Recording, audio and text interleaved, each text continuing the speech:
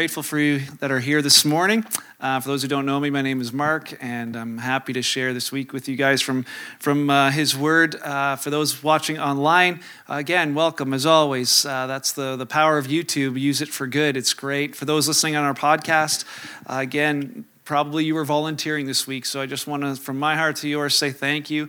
Thank you for wrangling those kids so that we can just enjoy this time together up here. That stomp was for you down there. All right. I don't know, a lot of times get texts throughout the week of people just, listening in on the podcast and just staying connected to this church as we grow together. That's our heart. That's the reason why we want to do that, to stay on that same page, to make as big of a difference and an influence in our community as possible, and to do that together. And so grateful for you, grateful for those who are a part of this, and thank you for that. This morning, just wanted to start with a thought. I was at Great Wolf Lodge this week with our family. Had a great time there. Actually, I accidentally wore the uniform that they all wear there, and so they gave me a name tag, and I got the ears, and I got to try that job. I'm going to keep this one, but it was a good experience. And it's one of the water slides we were going on. I was walking up there. I saw this tattoo. There's a lot of tattoos out there, but there's a lot of bad tattoos out there, actually. But there was this tattoo on this girl's back that just simply said, "Live for the moment." And because I had to stand behind her for like 20 minutes, I was like thinking about that. Live for the moment. Live for the moment. I wonder what inspired her to make that decision to just, get that tattoo to say, I just want people behind me to be reminded to live for the moment. But I thought, what would inspire that? And I wondered, were there times in her life where she was like, man, I just don't want to miss out on something, so I want to live for the moment? And then I wondered the flip side too. Is there going to be times where she looks back and goes, wow, I wish I hadn't just lived for the moment at this point. I wish I had thought ahead and lived a little bit for the future as well. And this morning, I want to keep that in mind as we go through that idea of living for the moment or living for the future, dreaming of the future. This is about the time where the New Year's resolutions, if people made them, they're no longer keeping them. I just found this. I thought that's pretty clever. You can use the same New Year's resolution for the next few years, just edit it, right? So this is about the time, though, that if you made a resolution, it's really the time where it kind of drops off, right? The gym has stopped seeing you show up. They got you on a one-year membership because they know by February they won't see you anymore. Or for you, maybe those who I'm going to eat healthier. You've been back to the McDonald's drive-through window. You're like, well, I'll have the salad as long as it's on top of the burger. It should be okay. Or if you're like me, I'm giving up on the sugar, and I'm back on the sugar. For many of you said, I'm going to read the Bible through this year. And then you're looking at your app and you're like, oh man, 11 missed days. You know what? Just going to pack it in. I'll try again next year. No hands for that. All right. But these resolutions we make, or thoughts we have, it doesn't matter when you make them. So often they drop off. But this year, as I was considering this January, here's strange, because for me, I felt like there's a whole bunch of resolutions that were never made that people are keeping. They seem to be keeping resolutions they didn't make, and this year has been different from other years. There's always this kind of stuff, but it almost felt like this year, people's resolutions that they subconsciously made were, this is the year I'm going to screw up my marriage. This is the year I'm going to fight with my kids. This is the year I'm going to stop talking to that friend. I'm going to cut them out of my life. This is the year I'm going to hold a grudge till the bitter end. This is the year that I choose not to forgive. Most people don't write those resolutions down and say, yeah, this is the ones I want to keep. But in my conversations over the past month and a half, it is like over and over and over again, unbelievable how many seem to be that was their thing. And they're keeping their resolutions. Relationships are in a difficult spot. And so I want to start a new series this morning talking through the month of February about something that affects all of us. And it's this thing called relationships. Relationships, today is just an introduction to it. It's not going to be an end-all and be-all. You might leave with more questions than answers, but that's why I come back next week. It's why we do a series. But you have all kinds of different relationships, and they can all go through different seasons and phases. Friendship. The kids right now in the portable, they're making friends, and then, at some point, there's one of those friends becomes their BFF friend for a while. Anybody had those for a while? You're not supposed to have them anymore as adults, but the BFF friends. And then as you get older, all of a sudden you get to that spot where you're like, there's the dating relationship, and then there's the engaged relationship, and then there's married relationship, and then there's parents. If you have children, all of a sudden there's children and parent relationships. And then because you got married, you have in-law relationships. And then, if you got a job, you have boss relationships, and maybe you have siblings. So you have siblings. You've got your boss or your employees to have to navigate that relationship, or your sports team that you're a part of, or your church family, and you're like, you can't choose everyone in your church family. But some of you did. You swapped. You were used to go to Saturday night, and now you decided we're going to do Sunday morning instead because I'd rather try and choose this family over that one. It goes both ways, just so you know. Some left to Saturday night because of you. But we have these relationships we try and navigate, and sometimes they get difficult. Because sometimes you have to say, like Facebook would say, it's complicated when you describe your relationships. It's like the used to be married relationship. The wife is now ex-wife or ex-husband relationship. The in-laws are now the outlaws. And, we used to be friends, but now I'm not sure anymore. I used to go to that church, and now I go to this one, and it's complicated. And I think if we're honest, we can laugh about some of the things, but if we're honest, there's times in our lives that relationships have brought some of the greatest pain into our lives. And so the thought of this morning is that we would keep dreaming about our future family. That we would dream about what our future family could look like, and to have that hope that down the road could be something positive, could be something greater, whether it's for us or for the next generation. I was on Facebook and I saw this little video of this girl. She was in her 20s and she was dreaming about her future and what her future was going to be like. And she was going to, get married and have the house and the picket fence and the kids. And then you see later at the end of the video, her real life, she's 30, she's at the bank machine. It's like, there's no money left and I'm still single. And it was just this, it didn't go the way she had planned. But I think sometimes when we get to a place where we find it didn't go the way we've planned, that we decide to stop dreaming. And maybe for you, your stories are like this, as maybe you were the woman dreaming of your future and you thought your future was going to look like this. You were like, oh man, I'm dreaming about tall, dark, and handsome someday. And then you ended up with this. And like we always say, he's tall, and when it's dark, he's handsome. But maybe it didn't go that way. And maybe for you, you're on the flip side. You're the guy, and you're like, yes, I'm going to, my dream, my hope is that it's going to be like this. We're just always going to be so in love. She's always going to be so into me. It's just going to be great. And then you get married and you find out happy wife, happy life. And you wonder, like, is this all there is? What did I do wrong? And no nudging, okay? Because we have cameras, security cameras, which are in 4K. We can I look back later, we can see. But we've all had it where things didn't pan out quite the way that we had hoped. And as I was studying, the letters that we just talked about, Paul's letter to the Ephesians, and he talked about putting on the armor of God. Remember we had that saying, from now on? Put that on. What kind of things were we supposed to put on? Anybody remember? Faith. Yeah, what else?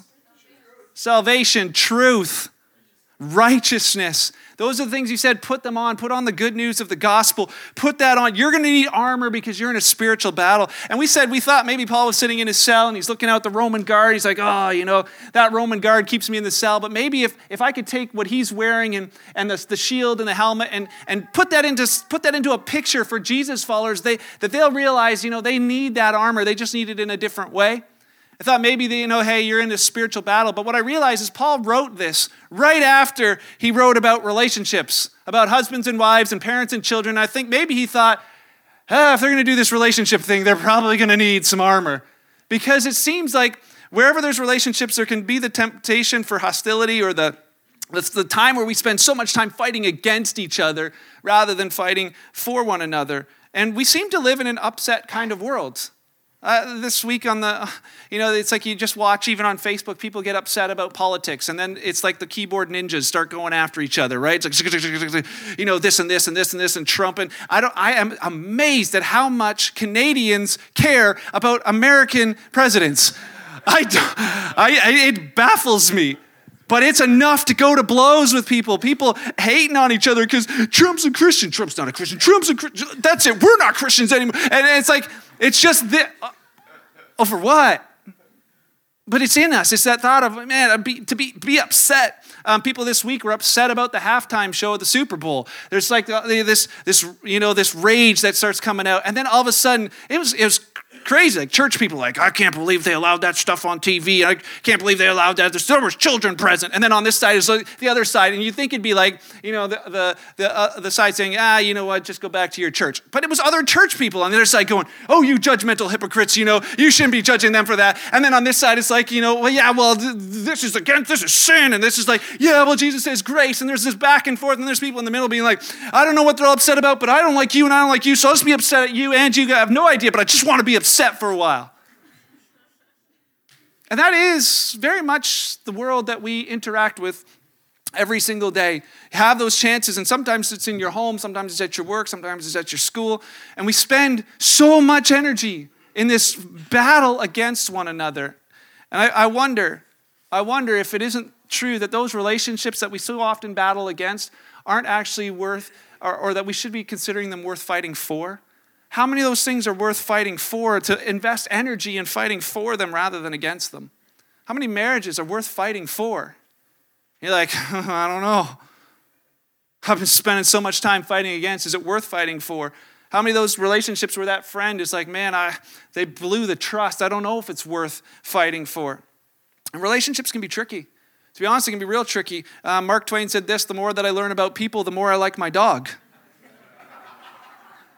And that's 100 years ago. I just found a study from 2018, the New York Post survey did a survey of pet owners, and they found that 82% of pet owners will actually skip out on family interactions to go spend time with their pet.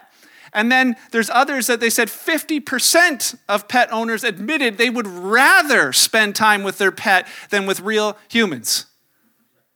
50%. How many own pets? All right, so 50% of those are... I know. I was like, interesting. I'm like, that's just not possible. It can't be. And then I was reading the Guinness Book of World Records this week, and I saw this ad for the Licky. I don't know if you've seen the Licky, but the Licky is a prosthetic tongue that you put in your mouth so you can lick your cat. Thank you for that response. That's better than last night. Where do we buy those?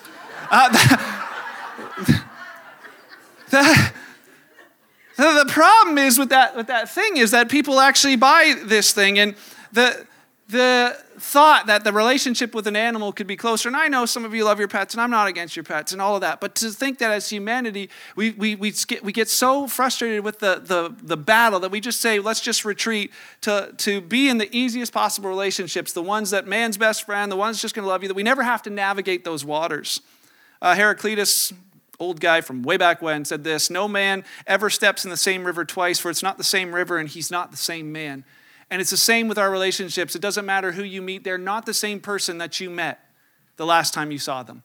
Maybe it was like, well, I saw them last Sunday here at Kingsway. They're not the same person anymore. Things have happened in their life that have changed. Thoughts have gone through their mind. They've either won a battle or lost a battle up here. They're not the same person. And so when you navigate relationships with people, you're always going into these things where you're not the same and they're not the same. And maybe it's like your spouse, and like, oh, it was just an hour ago that I talked to them. Things can change in an hour. It just depends on what came on Facebook, what text they got, what time of the month it is. Anything can change in an hour.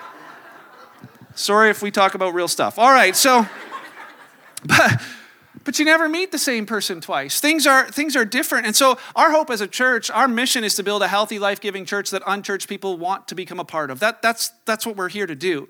That's what pounds in my chest for this church, is that it would be healthy, that it'd be life-giving, that unchurched people who don't know Jesus yet would say, you know what, they have something that I want. And that's not a healthy, life-giving building. When we say the church, we know it's you, it's the people. It's not a healthy, life-giving cafe. If you saw the snacks this morning, you know we don't believe that. There's sugar like crazy back there. But to have healthy, life-giving people, and healthy, life-giving people result in healthy, life-giving relationships. I don't know about you, but I want a healthy, life-giving marriage. I want to see people who's, when you talk about marriage, it's like, yeah, that's awesome. Whereas like, oh, marriage, what did I do? What did I get myself into? So many. The way we talk about it at work, my wife's awesome. Oh, the ball and chain, or like whatever. Those responses, there's so many that live in these spots where it's empty, it's broken, it's hurting. And it's not just marriages, but it's a big part of it. And so that's our hope as a church. Our hope as a church is that relationships would bring joy into your lives, because they do. Do you remember, if you're a parent, when your first child was born? Man, like just the joy that comes into your life from a relationship. They're not able to offer anything, but it's just this incredible joy. You know, when you got engaged, if you remember that, or maybe it was your first date, she finally said yes. It's that joy. They're like, there's this incredible joy in our hearts and our lives. But it's those same relationships that tend to bring incredible pain into our lives. Your beautiful little child grew up to be a rebellious teenager. And you're like, or they stop talking to you. Or they go through things and they make decisions that just break your heart. And there's an incredible amount of pain that's possible. I met with a girl this week just to discuss her wedding, and I've known her from years back, and I asked her, like, how's your sister? And just all of a sudden, face changed, tear just came to her eyes. She's like, it's not good. And it hasn't been good for 10 years. We've lived in the same town, and we haven't spoken in 10 years. And she's like, it's like a death. You grieve, but it's almost worse, because you know they're out there, and yet you can't talk to them. And you just watch that instant thing of pain. Or for some, it's like, you married Mr. Right, and then Mr. Right left you for someone else, and it just brings an incredible amount of pain. So if there's this potential for such great pain, why bother? Why bother with relationships? Let's just all get lickies and stay home next Sunday. Right? Why bother? And I know that some do, but the truth is this. There's something inside of us that craves relationship, real, genuine connection with real people. We're designed that way. It's hardwired in us. It's like the Ferrari. When you think of the Ferrari, the Italia, this thing was designed for the fast track. This thing was designed to fly on that road, not designed for the outback or the ditch, where so many relationships end up. It doesn't work very well here. And this morning, if you're here and as we've chatted over this little bit, you say, there's people's faces and names coming to mind of the hurting or the broken or difficult relationships. Can I just say this morning, there's no simple solution. There's no this message is going to fix it. This is going to be you just go home and do this and it's all better. It isn't going to happen. Not exactly like that. But what I would encourage you this morning is this, to just listen with your ears for what he has to say to you. To say, like we prayed, Holy Spirit, would you speak to me? Because in every relationship, there's two parts, but every relationship's only as healthy as the least healthy part. Every relationship's only as healthy as the least healthy one in it. So that's my question for you. In the relationships where there's a strain, where there's a struggle, or even where it's good, are you the least healthy one in that relationship?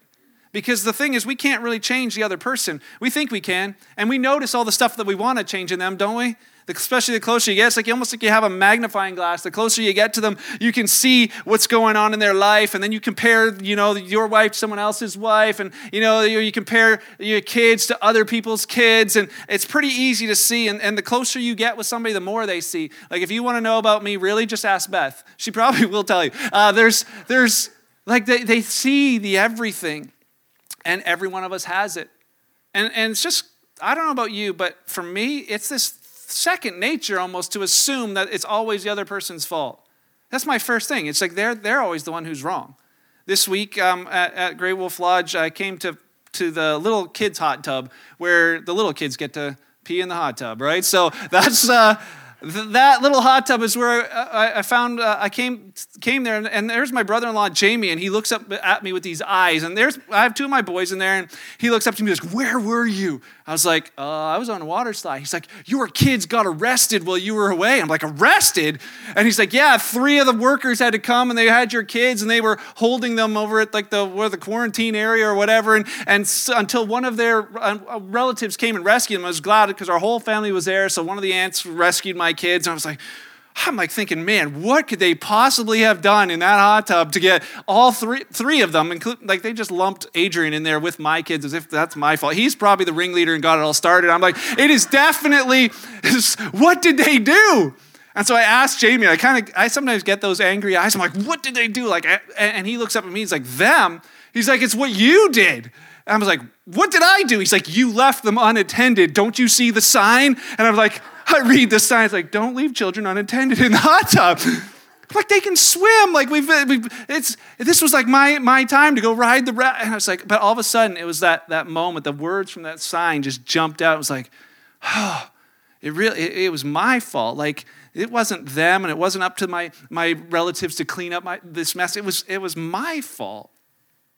And then later on, I found out that Max actually left the hot tub and went and told the workers, hey, we're left unattended here and here, and so, yeah, we're going to talk about that later, but in the end, it's still my fault. In the end, the words still speak right to my heart, and that's my hope through this series, is that we would just allow his word to speak to our hearts, to the only one that we can change in the relationship. Many of Jesus' teachings as he talked to people, it was all about relationships. So often he talked about our relationship with God, the idea that people were apart from God and he came to bring them close. He was like, I want you to talk to not just God of the universe, you can call him your heavenly Father. Because it's relationship. It's always been about that. The greatest commandments, love the Lord your God with all your heart, soul, mind, and strength. And then what? Love others. Because the relationship with him matters. But so does these relationships. They matter. Do unto others as you'd have them do unto you. As we study the Sermon on the Mount, for those who are studying along with me, you see Jesus saying these strange things that seem a little bit even strange in our culture, but really strange in their culture. And so I just want to go there this morning for a bit. Matthew chapter 7, Jesus was talking to crowds of people about a different way of living, this brand new kingdom that was coming, and it was run on new principles. And he said this at the end of, later on in the Sermon on the Mount, Matthew 7, verse 1. He says, don't judge others, and you will not be judged. This is the most well-known verse in the Bible other than John 3:16. It says somewhere in the Bible, don't judge. Well, this is where it is. Now you know, Matthew 7, verse 1. Do not judge others, and you will not be judged. But that judge doesn't mean condemn. That judge means that I give my opinion of what I think is right and wrong. This is my opinion of whether it's right or whether it's wrong, but it's just an opinion. It's that idea of judging animals at a show. The judge says, I think this one's better than this one. And that's the same thing. He's like, don't do that to other people. Don't say this is what's right and this is what's wrong according to my opinion. He says in verse 2, for you will be treated as you treat others. The standard that you use to judge is a standard by which you will be judged. Verse 3, and why worry about that speck in your friend's eye when you've got a log in your own? Because it's so easy for us to say, oh, I know what's wrong in their lives, but what about mine? Verse 4, how can you think of saying to your friend, let me help you get rid of the speck in your eye when you can't see past the log in your own? He says, hypocrite, first get rid of the log in your own eye and you'll see well enough to deal with the speck in your friend's eye. And as Jesus is talking to them, what's he saying to this group of people? He says, be very, very careful how you view the other side of the relationships you're in. Be very, very careful how you view the other side of the close relationships. He says, friend, right? You're going to someone who's close. Brother, it's close. Man, it's amazing. He says, what you sow, the way you look at others, the way you judge others, it's coming back on you. You ever been around people that are just so hard on everybody else around them? It's like they have such strong opinions about everybody else and where their lives are wrong. And then they wonder sometimes why they don't have any friends. Hey, that's tough. That's a tough interaction to be a part of. And Jesus is saying to them simply this. He's saying, be very careful how you look at them. Because you might think you see logs, but it's probably, there's things in your own eye. You think, I'm going to deal with that little thing. And it's actually, there's bigger things in your own life. And this morning, we're so tempted to look for the specks. And even as we hear this, that temptation is, I know who this is for. Man, my kids, hope they're listening. You listening down there? Nudge your wife every once in a while. Or think, man, later on, I'm going to get they're not even here. I'm just going to get my mother-in-law to listen to this one online. It'll be there for them.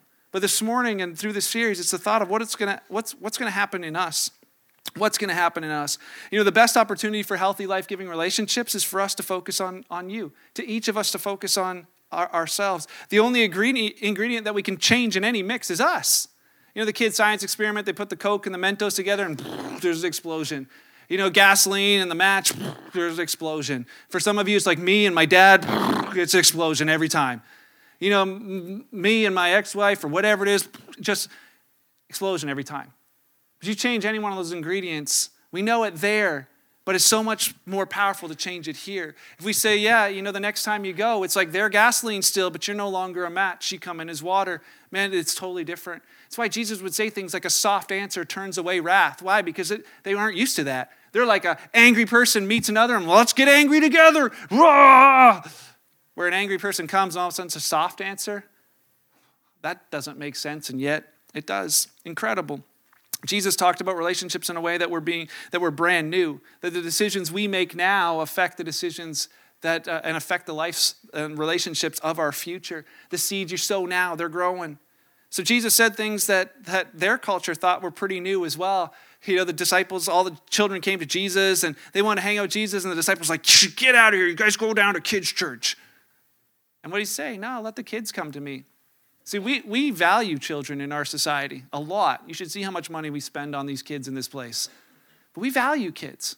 Back in that culture, they didn't value kids the same way. Kids are like, if they make it to 6, we'll value them. Then they're worth working on our farms or whatever. But Jesus changed and said, nah, these guys, man, it's all about them. You gotta be more like them in this kingdom. And then he said to the thing of love your enemies. And people are like, what? He's like, what do you mean love? Like, go the extra mile for them. And he told the story of the Good Samaritan. He would sit down and chat with a woman, a Samaritan woman. They all look at him like, he's talking to women. Jesus was the one who said women are on the same level as men. There's no racism allowed in this kingdom. There's no gender inequality in this kingdom. See, we take it for granted that that's something that we have in our country. But Jesus was one of the first to say it. That it matters. Jesus would side with the prostitute, with the tax collector, with the sinner. He was the leader, and he'd wash the feet of his disciples, and everything was just head-scratcher moments. This is so different. But Jesus simply said, I have a brand new way I want you to interact with people. And that's not just, I sit in a church and service and say I'm a Jesus follower, but to actually follow what he simply said. And this is it. Peter and Paul wrote and said to the new believers, following Jesus, it looks like this in all these ways. And when it comes to your relationships, here's what it looks like. And over the next couple of weeks, we're just going to intro it this morning. How does it affect our families and our working relationships? And what you hear in the next moment is going to sound old-fashioned. Maybe you'll be like, yeah, that sounds like stuff my grandparents might have done, but not us. That doesn't work now. That's not going to work now. It may seem even almost like it's like a brand new old. But for them, same thing. It wasn't something that was normal to them. And they thought, I don't know if that's going to work. It seems too ideal. But here's where Paul, as he wrote to the Ephesians, which we'll look at next week, he also wrote it to the Colossians in bullet points, so we'll go there. And he starts with this. Wives, submit. We've had people leave the service as soon as they saw these words. They're like, the chauvinistic, old-fashioned, and head out. Wives, submit to your husbands. It's fitting for those who belong to the Lord. He says that's how I want you to interact as a follower of Jesus in your relationships. Then there's more. He says this, husbands, love your wives, never treat them harshly. Children, always obey your parents. For your parents' sake, I'll tell you again, children, always obey your parents. For this pleases the Lord. Fathers, don't aggravate your children. They'll become discouraged. 22, slaves. And since we don't have too many of those today, we're going to go with employees. Always obey your earthly masters in everything you do. Try and please your boss all the time, not just when he's watching you. Serve them sincerely because of your reverent fear of the Lord. You see that, and you're like, here's a summary of it. It's pretty simple. Just simply says this: wives, submit to your husbands. Husbands, love your wives. Children, obey your parents. Fathers, don't discourage your children. Employees, obey your boss. Work diligently for them. Don't sleep while you're supposed to be working. And it's all going to be good. And we look at that. And we think, man, this creates a tension for us, because if we look at our real world, it's like we see, can you just leave those up there for a second? We look at this list and that sounds ideal. We would all love if that was, especially if you're like, wow, all the husbands are like, if all the wives would submit, I'm in for this. And the wives are like, yeah, if all the husbands would love us, in that kind of an amazing way, man, I'm up for that. Parents are like, yeah, man, if the children would always obey, this life would be so much easier, wouldn't it? People are not sure if they should agree with that. Mark, that's true. That's true. But what happens? We have this tension immediately that comes in that looks at it and goes, you don't know my wife. You don't live with my husband. You have no idea what my children have put me through. You have no idea how annoying my parents are. This is like, sure, that sounds like a great idea. It sounds ideal, but it's just really not. It's really not real. And so this morning, when I think about that, it's the same thought. What if we just, instead of looking at them for a minute, just simply said, let's look at us. What about us? What do we do? What they do is out of our control, but what we do creates an opportunity for possible. We're like, that's impossible. What we do creates an opportunity for possible. And the thing is that the thought is this, that maybe it's not going to be in your current relationship. Maybe the marriage is too far gone. You don't control the other side to what they're going to do. Maybe that relationship with your child, they're going to decide that they're never going to come back and speak. Maybe that relationship between friends is like it's never going to be able to be repaired because you don't get to control the other side. But can I just simply say this morning? That the ideal is worth holding on to for this reason alone, that our future family, what about our future family? I don't know, but I would guess that every person who's gone through divorce would wish that their children would never have to be divorced. I think that every single parent would wish that their kids wouldn't have to grow up and become single parents. I think that every child who's have gone through, heartbreak would wish that in the future that their children wouldn't have to go through heartbreak. I think that ideal, that same thing of saying, well, what do we do with this ideal? We can just write it off because it's not possible. Or we can say, no, I'm going to grab onto it and hold on to it, even though I may not be able to live it, to hold on to it for the future generation, for the future family. And we say, it's like, man, before it just gets so heavy, I'm going to cheer you up and then we'll leave. I simply want us to look at how Jesus related to real people. In the last couple minutes here, it's this thought. Jesus came, and when people asked him, about the ideal, and they tried to find different ways around it and everything else, Jesus just raised the ideal even higher. He just always said, hey, this is what it is. This is how I want you to love your enemies. I want you to love people the way I loved you. I want you to not just do unto others as you want them to do unto you. I want you to do unto others as I've done for you. He just raised it so high. But what I find amazing is that for all the people who missed it, for people like me, people like you who didn't live up to the ideal, the way he handled that was incredible. And I think there's a lesson in it for us this morning as he just simply handled all those relationships with truth and with grace. He said to the woman at the well, who had 5 husbands and was living with some other guy at the point, it's like, well, that's not ideal. He says, and he tells her the truth. He tells her the truth about her life, but then with such compassion and with such a heart of grace, speaks to her about the fact that he came for people like her and allowed for that thing to be different. Where he said to the tax collectors and the cast-offs, the ones who had betrayed relationships, he's like, you guys are sick. You are. That your relationships aren't in right order, but I came for you. People would ask him, Jesus, what are you going to do to the divorced people? What are you going to do to them? And he's like, I'm not going to do anything to them. I came to do something for them. I came to bring right relationship, righteousness, right relationship with God, that might affect their relationships everywhere else. To the woman caught in adultery, what does he say? I don't condemn you. Go and sin no more.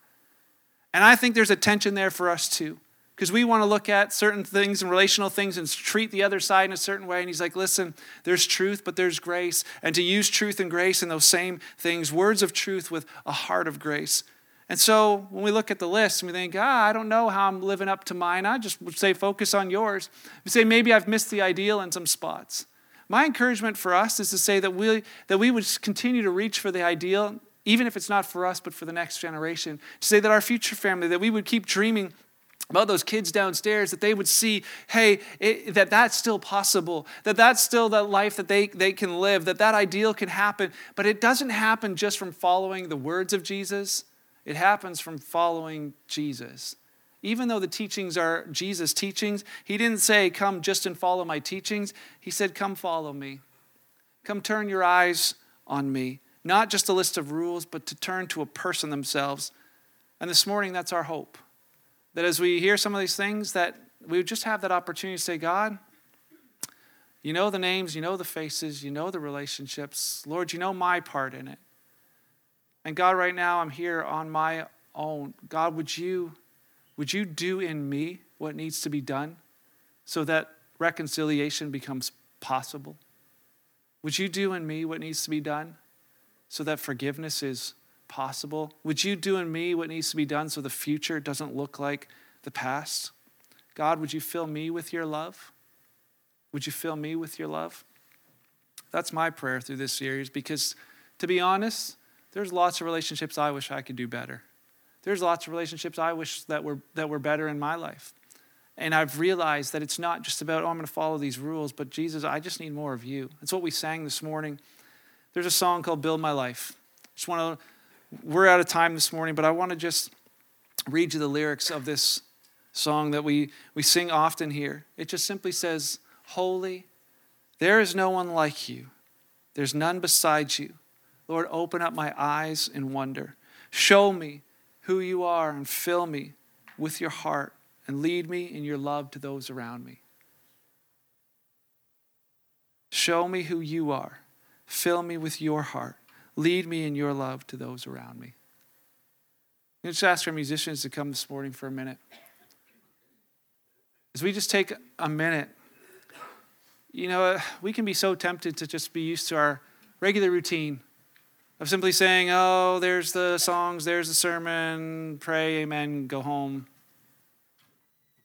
And really this morning, what we don't really need is just someone's opinion of Jesus.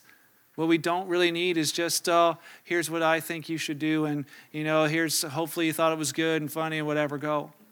What we really need is Jesus. What we really need is Jesus. And so just for 2 minutes here, 2 minutes, would you just take a minute to sit quietly and just ponder? Just ponder, God, what are you saying to me this morning? What are you saying to me this morning? They just sing these words, holy, there's no one like you. There's none beside you. God, open our eyes and wonder. Would you show me who you are? Would you fill me with your heart? God, would you lead me in your love to those in my family? God, would you lead me in your love to those friendships that are on the rocks? God, would you lead me in your love to the people that annoy me? God, would you lead me in your love to my spouse? God, would you lead me in your love to my kids? God, would you lead me in your love to my parent?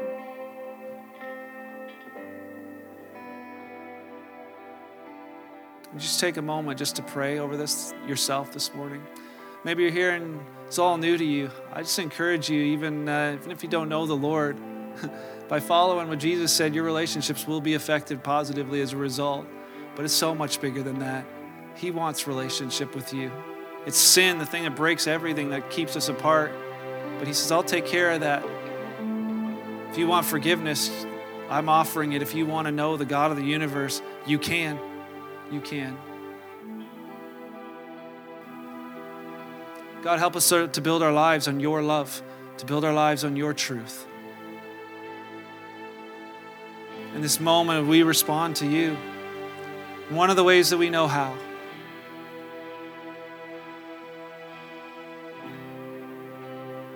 Would you say holy? Say holy, there is no one like you. There is none beside you. Open up my eyes in wonder. Show me who you, God, fill me with your love. Would you lead me in your love to those around me? 'Cause holy, there is no one like you. There is none beside you. Open up my eyes in wonder. Would you show me who you are, God? Fill me with your heart and lead me in your love to those around me. And I will build my life upon your love. It is a firm foundation, and I will put my trust in you alone, and I will not be shaken. Say, oh,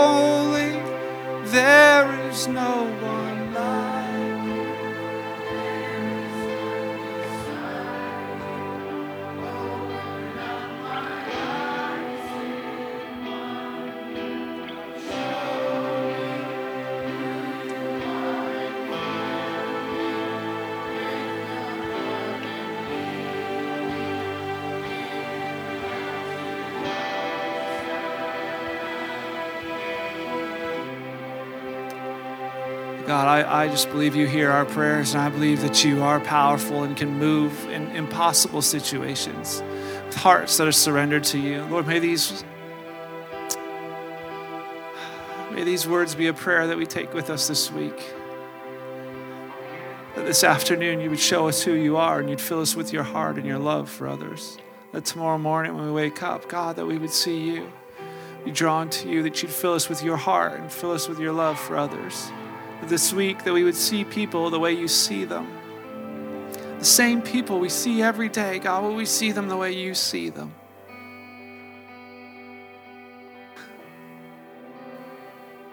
God, would you love our world through us this week? Would you help us love our world this week? Father, thank you that when we leave this place, we don't leave you here. But Jesus, that you said you never leave, you never forsake us. You put your spirit in us as your followers. So lead us into truth and to love this week. God, thank you for loving us enough to not leave us where you found us. And thank you for the great potential and opportunity that lies ahead of us this week. God, would you fill us with you so we're not needing it from anybody else. We can just simply share it with those around us. Thank you, Jesus. Thank you, thank you, thank you. It's in your name I pray. Amen.